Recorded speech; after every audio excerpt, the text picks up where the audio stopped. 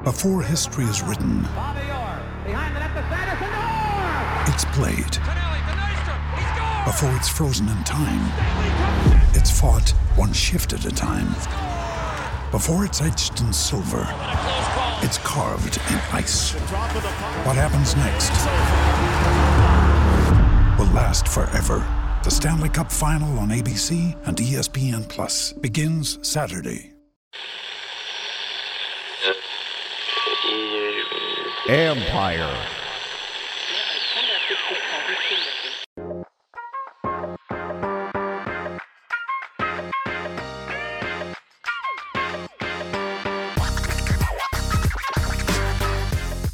Welcome to Inside the Cap.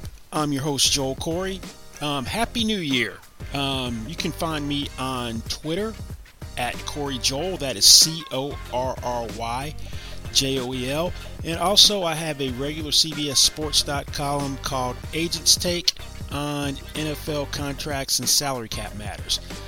This week we're going to do a look back, recap, year in review of the biggest financial matters of 2020. First up is that the NFL has labor peace. In March, a new CBA was ratified. The CBA runs through the 2030 season. It narrowly passed. There was some concern that the CBA wasn't going to get ratified, and then we're going to have a bunch of unfavorable rules under the last year of the old CBA if there wasn't ratification. Now, there was a faction of players who didn't think there was enough given up in the CBA, enough gained in the CBA to give up a 17th game. So that was one of the major sticking points for why the CBA narrowly passed. Now, what we have is that a 17th game is going to come into existence most likely next year. The revenue split for the players is 47% this year. Will go up to a minimum of 48% for the rest of the CBA. There's a media kicker, which will probably have it settle in at 48.5% once the new TV deals are in. Could get as high as 48.8% if the TV deals are phenomenal. So I really don't see that part happening. Them getting to that part, particularly given the pandemic. Another major criticism was that the CBA is just too long. Going through 2030, that's a long time. CBAs in other sports aren't that lengthy, or if they are, there's an opt-out, so you could revisit things if the economic equation changes. And also, some players thought that the revenue split should have been at least 50-50, and didn't quite accomplish that. Now, in hindsight, you should look at it this way: that let's say there wasn't a new CBA done, and we go through a pandemic. Imagine, and you have the last year of the CBA being played out. Imagine trying to negotiate a new CBA in this particular climate.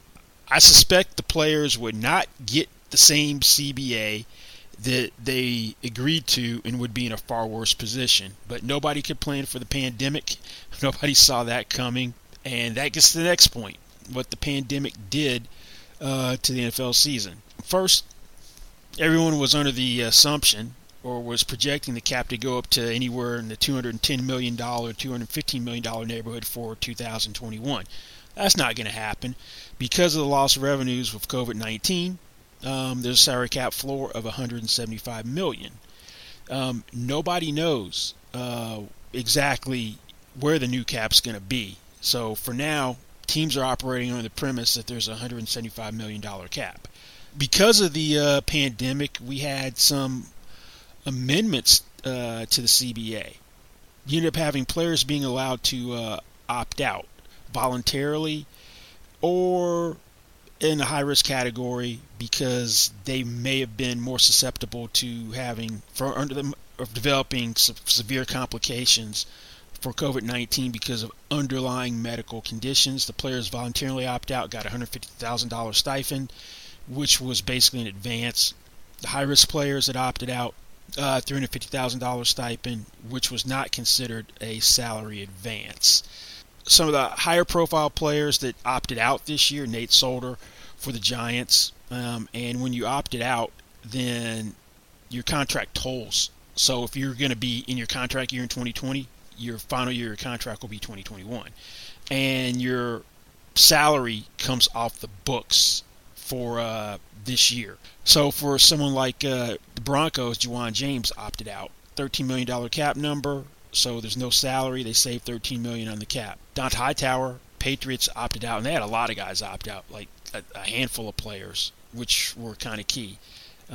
Eddie Goldman for the Bears opted out. C.J. Mosley for the Jets opted out. Had a $17.5 million cap number because of a roster bonus. They only saved $7.5 million on the cap. Sarlo Tulele opted out for the Bills. Michael Pierce, Vikings. Laurent Duvernay-Tardif opted out. He's a doctor, so he decided to engage in the medical profession to help with the pandemic up in his native Canada. Opted out. Marquise Goodwin from the Eagles opted out. Devin Funchess were some of the bigger opt-outs. Now, getting back to the ramifications of having a lower salary cap. At best, the salary cap's probably going to stay flat at the current $198.2 million level. If we get new TV deals done in time, that could be a game changer. Maybe they borrow more money from future years to make sure that the cap is flat, potentially goes up a little. But for now, everyone's operating under the premise of a $175 million cap. Now, at $175 million cap, there are a couple of teams which are in serious trouble, and they'd be in serious trouble no matter where the cap was going to be. First and foremost, New Orleans Saints. Right now, 45 players under contract, off-season top 51 count, in off-season accounting. Once you get to the top 51, they're going to have a little over $287 million in cap commitments. So, it doesn't matter if the cap is 198, even if it was 215, they still have some problems. It won't be, but they're in the worst position. I haven't looked at what the exit points for deals are and where they can get cap room, but just this is the baseline number that they're going to have some work to do. Philadelphia Eagles, they've got 52 players on the contract for next year, so if they're top 51, they're at a shade over $268 million, so they're a little better off than New Orleans, but not much. Atlanta Falcons, we have their top 51. They only have 31 players under contract right now. Little $201 million of cap commitments. You fill out the top 51. They're probably going to be right around $215 million in cap commitments once you got to have the top 51. And the Pittsburgh Steelers, 36 players under contract for next year right now. You get them with the top 51, they're going to be right about $213 million. In cap commitments. So good luck to you four teams trying to be cap compliant. Next up, everyone thought that if the Kansas City Chiefs got a deal done with Patrick Mahomes, he'd be the highest paid player in the NFL. That was going to be a given. Would be the first $40 million per year player in the NFL. Thought it was going to be, is he going to extend out for 4 years or is it going to be 5 years? But nobody saw what Patrick Mahomes actually did. Patrick Mahomes signed the richest contract in American team sports history during the offseason. Signed a 10-year extension for $450 million, worth up to $500 with incentives. So $45 million per year average salary. Now, the thing about this deal is it's very team friendly early on. Just from a cash flow standpoint, Mahomes kept his cap number basically the same this year.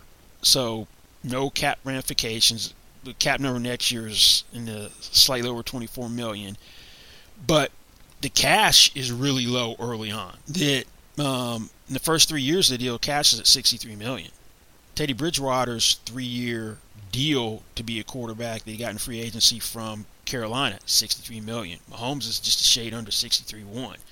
Now, if you look at 2 other first-round picks who did deals after 3 years last year, drafted in the 2016 draft class as opposed to Mahomes 17, Carson Wentz, $81.57 million in the first 3 years of his contract. It's about 30% more than Mahomes.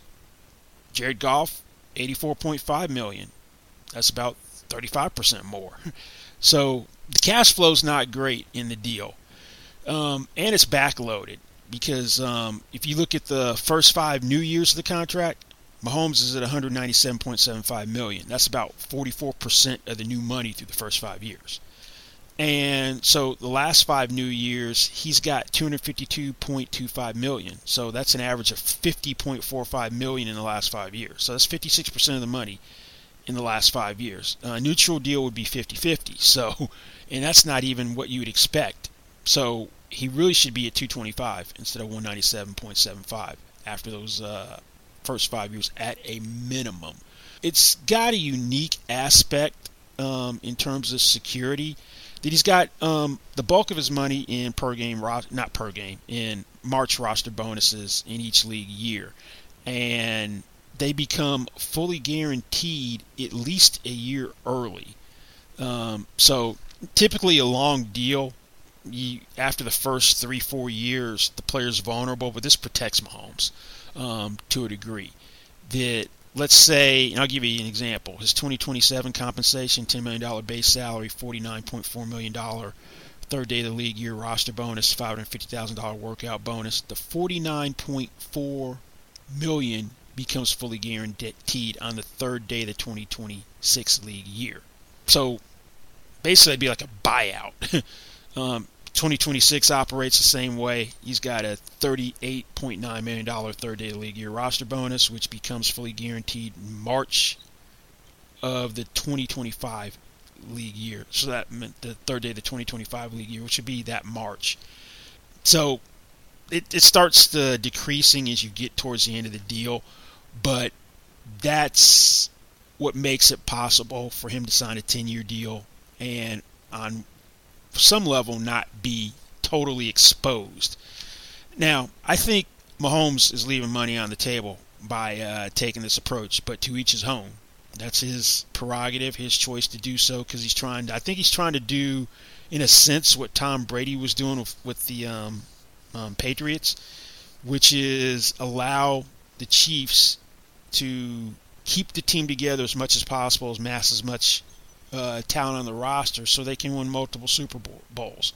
But he's trying to strike a balance between compensation and not giving a steep hometown discount like Brady did. But we also saw that by September that we had a better idea of how he would be underpaid over time. Some people have estimated he could be $200 million leaving on the table over the life of his career. What I have to do is look at Deshaun Watson. Deshaun Watson signs a 4-year extension for $39 million per year in early September before the regular season starts for 4 new years, $156 million, 4 years. If you look at the cash flow and the new money in the common years, Watson has Mahomes beaten new money in every single year. Because even at year 4 for new year for Watson, $156 million to $155.8 for Mahomes. So that was a little bit of a surprise that he was able to top Mahomes' new money average after 4 years, $38.95 million. So I suspect that when Watson's coming up for a new deal, probably in 2025, that they're going to want to extend it. He's going to be looking at what his break-even point with where Mahomes is going to be for how many more years he extends, starting with the beginning of when this extension started. He's going to have to sign another 4-year extension averaging $47.75 million in 2025. We know Russell Wilson, when his contract's up, well, in 2023 he'll get a new extension. He may be the first $50 million per year guy. So we'll see where it goes, but it's probably a safe bet that Patrick Mahomes basically signing away his prime years and most of his career is leaving significant money on the table. But once again, that is his choice. It is almost that time when you put your name in a grid and hope that your box hits the final score. But you don't have to wait till February to start winning with boxes. You can play box pools every day for every game. Boxes is completely free to play, and you can win big. Go to Boxes.com for more information or download the app now. BOXIZ. Sign up at Boxes.com or download the app and use my code JOEL20. You will get free bonus boxes where you can win cash and other prizes. Let's take a look at something which happened in free agency that some people weren't expecting. Conventional wisdom was that Tom Brady and the New England Patriots would find a way to work things out, but they didn't. Tom Brady left in free agency, goes to Tampa Bay, signs a 2-year, $50 million contract that is fully guaranteed, that has another $9 million in incentives. So Bruce Arians, tired of Jameis Winston, gets Tom Brady in there. The incentives are, some of them, $2.25 million are based on individual play, and the other $2.25 million in annual incentives are based on playoff success. There's $13.5 million of dead money for New England with Brady because of the way they structured his last contract. That they had a roster bonus that was prorated 2019 through 2021, so that's a cap charge this year, and it's about 3.75 times more than the cap charges that the Patriots have collectively for their quarterbacks on the roster this year. Typically, a team likes to be proactive and extend the contracts of core players before their rookie contracts expire, or if it's a veteran, before that extension or new contract expires, so they don't hit free agency or have to put a franchise tag on them. That hasn't been the case with the Dallas Cowboys and Dak Prescott. Prescott had a career year statistically playing out his rookie contract. They tried to negotiate a deal. There were various reports, but he was offered at least $30 million per year on a 5-year extension. Some reports pegged that at closer to $33-34 million per year. Nonetheless, he turned it down. That meant that the Cowboys were going to have to put a franchise tag on him to keep him from hitting the open market. They've stuck the exclusive franchise tag on him for $31.409 million. There weren't a whole lot of talking or negotiating early in the offseason until close to the July 15 deadline for franchise players to sign long-term deals. So, 11th hour, Prescott, Cowboys try to get a deal done, last-ditch effort. The reports were $35 million per year, 5 years, was what Dallas was holding firm on. Couldn't get it done. Guarantees like $107 million. The cash flow the first 3 years was one sticking point, but the bigger sticking point was length of contract. Prescott wanted a 4-year deal. Cowboys, their big deals are all longer. Wanted 5 years. They've signed Tyron Smith to 8 years, 8 new years. Zach Martin, 6 new years. So that's going to be a problem. The thing is, quarterback market, Patrick Mahomes' side, guys are signing for 4 new years. When they do the deals. Aaron Rodgers, 4 new years. Had 2 years left, though, but 4 new years. Russell Wilson, 1 year left, gave up 4 new years. Jared Goff, Carson Wentz, gave up 4 new years. Then we saw Deshaun Watson, 2 years left, rookie contract, but gave up 4 new years. Now, to me, the reason that you don't have a deal done, I put the onus a lot more on Dallas than I do Dak Prescott. Now, if you're going to be really proactive, and you know that the Seahawks are going to do a deal for Russell Wilson at some point in the 2019 offseason, you want to get ahead of that because Russell Wilson was going to become the highest paid quarterback, which he did at $35 million per year. You want to beat that to the market. Now, what Dallas did was they prioritized getting their franchise player, DeMarcus Lawrence, done. They stuck a tag on him, second one.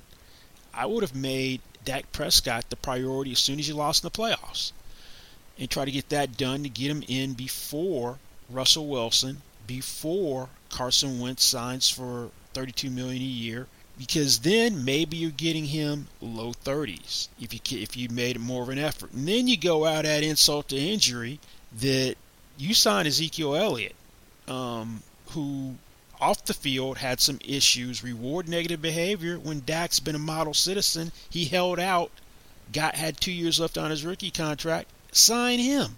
All this stuff, at least to Dak's agent, that was something that they were keenly aware of. I'm sure Dak was on some level as well. So you end up costing yourself money. Now, what position are you in now? Because you dragged your feet. Then you dragged your feet this year. If you knew Mahomes was going to get done, you wanted to beat that to the marketplace. Granted, it's a anomaly type deal, but still, we saw that Deshaun Watson came in and beat him in their common years in terms of new money. So that changes everything. Now you're in a position that if you want to keep Dak from the open market, you're going to have to stick a second franchise tag on him at a 20% raise when the cap's going to go down, and that's going to be $37,690,800 for a second franchise tag on him. And the weird thing is that even though Dak Prescott had a season-ending injury in the 5th game of the year for a compound fracture and dislocation of his right ankle, he was playing the best football of his career. He was on pace to shatter the single season passing record. If you look at through his first 4 complete games to the quarter mark, he was unsustainable. He wasn't going to throw for 6,760 yards, but that's where he was on that type of pace. So he did what he needed to do in that short time and may have actually increased his leverage, because Dallas today needs some help to get into playoffs. They have 6 wins, even though the offense has started to click a little more past couple of weeks with Andy Dalton in relief. But early on, that offense struggled mightily. And Jerry Jones has said the injury doesn't change their plans for Dak. So if I'm representing Prescott, I'm looking at I have a very expensive 1-year prove-it deal at almost $37.7 million per year. I have no incentive to get a deal done until you stick the tag on me, and then I might be inclined to play extreme hardball and go, you got to give me what I want, or I'll play it out, and you're going to have to make a decision on a third franchise tag in 2022 at a 44% raise, and that'll be the final franchise tag of my career at $54,274,752. Or I can be free in 2022, which to me means if you're going to sign Dak Prescott, it's going to be minimum $40 million per year on a long-term deal. And also, I tell Dallas, I only want to sign for 4 years from the time my rookie contract expired. So we're not talking 5 years. We're not talking 4 now. I already played 1. I wanted 4 last year, 3 years. So 120 over 3, maybe that gets it done. But Dallas not getting a deal done with a guy that's supposed to be their quarterback, highly unusual situation, because most teams are afraid of the unknown with quarterbacks and will go ahead and make sure that they don't get to this position. Quarterbacks rarely get to the point where they are franchised. Kirk Cousins was twice, played the franchise tag game with the Redskins, embraced it, got a fully guaranteed contract out of free agency. Drew Brees got franchised in 2011 by the Saints, but typically you don't see quarterbacks even get to the point where they're franchised, let alone play on 2 tags. The season hasn't gone anywhere the way the Houston Texans thought it was going to go. Bill O'Brien lost his job, the head coach and / GM, after an 0-4 start. They had been a team that had been a perennial playoff team under O'Brien, but some questionable decisions for Bill O'Brien led to his undoing. And first off was, let's go ahead and trade arguably the best receiver in football over the past few years. You could say it's Julio Jones going into this year. The debate was Julio Jones, DeAndre Hopkins. Jones has been injured this year. But let's go ahead and trade DeAndre Hopkins and a 4th-round pick to the Cardinals for David Johnson, a 2nd-round pick, and a 4th-round pick. Part of the justification for the trade was that Hopkins wanted a new contract and they weren't going to give it to him, so they decided to deal him. Well, that's all well and good, but you didn't get what you're supposed to get for him because, Buffalo Bills gave up a ton to get Stephon Diggs. I don't know if O'Brien placed a call to Brian Gaine, who used to be the GM that was ousted, and O'Brien ultimately took his job, but Bills gave up a first-round pick in 2020, a fifth-round pick in 2020, a sixth-round pick in 2020, a fourth-round pick in 2021 to get Diggs, and also threw in a seventh-round pick back to Minnesota. But still, big discrepancy. And then to add insult to injury, if you're going to take on David Johnson, who hadn't had his last really productive season was 2016 when he was great Offensive Player of the Year, how about having the Cardinals eat some of his salary? That's something that O'Brien should have been familiar with, because he did that with Jadeveon Clowney when he traded him to the Seahawks. Converted a significant portion of his $15 million salary on the way out the door into signing bonus. So should have made the Cardinals eat a portion of that, but didn't. Well, that was one thing that led to his undoing. Well, then they gave Laramie Tunsil a ton of contract leverage by not getting a deal done when they gave up multiple first-round picks and second-round pick. And so some players were exchanging the deal. Gave up 2 first-round picks and a second, with some players going in the deal as well. But that was the essence of the trade. So when you don't get a deal done with a player, when you trade him, you give him a tremendous amount of leverage. Tunsil, even though he didn't formally have an agent, had enough leverage to dramatically reset the bar for the tackle market. $22 million per year, 3-year extension. Benchmark had been Lane Johnson at $18 million per year. So that's a dramatic reset. At the time, he had an offensive lineman record of $40 million fully guaranteed at signing. He was the first $20 million per year offensive lineman. So those are two biggest blunders. And then you let DJ Reader walk in free agency instead of paying him. You go out and sign Randall Cobb and Eric Murray, make them a higher priority. Reader was your big run stuffer in the middle of the line. But now O'Brien's out, but he's not the only one who should share some blame for this stuff. Jack Easterbay, who has the owner's ear, the front office executive with a unusual background, was a team chaplain with the Patriots and has amassed a significant amount of power in Houston. He's just as culpable for this stuff as O'Brien. But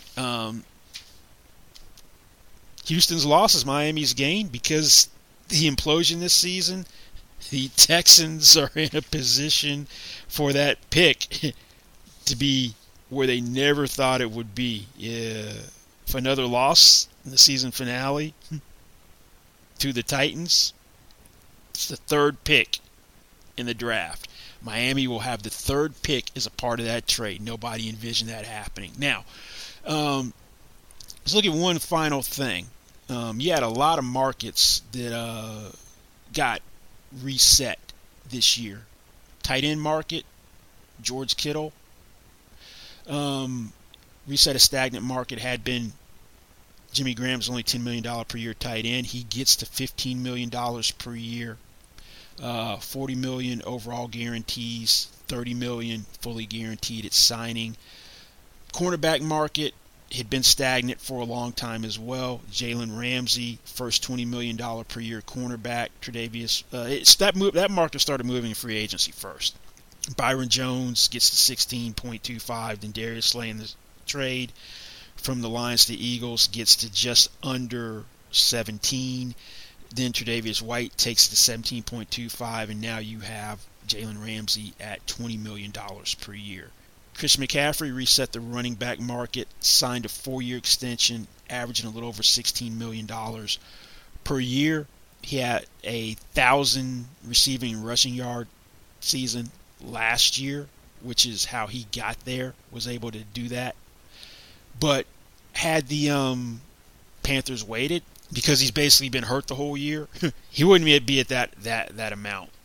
So strike while the iron is hot, particularly if you're a running back. We had the first $25 million defensive player in the NFL, Myles Garrett, signed a 5-year extension with the Browns to get there. And then before the ink was barely dry on that contract, Joey Bosa becomes the highest paid defensive player in NFL history. $135 million over 5 years on the extension, $27 million per year. $102 million in guarantees, most ever for a defensive player. 78 fully guaranteed at signing. And then we had the Cardinals take care of DeAndre Hopkins. He's now the highest paid non-quarterback in the league. Had 3 years left on that contract.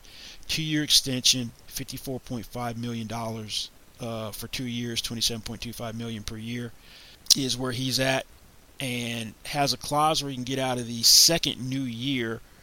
He can void out of it based on his performance in the first 4 years of the deal, 2020 through 23. Needs either 400 catches, 500 receiving yards, 40 touchdown catches, or being named first team All-Pro 4 times. So we'll see if he opts out. But the $30 million per year player is on the horizon. Could be non-quarterback, could be TJ Watt, who will be in his contract year, 5th-year option with the Steelers.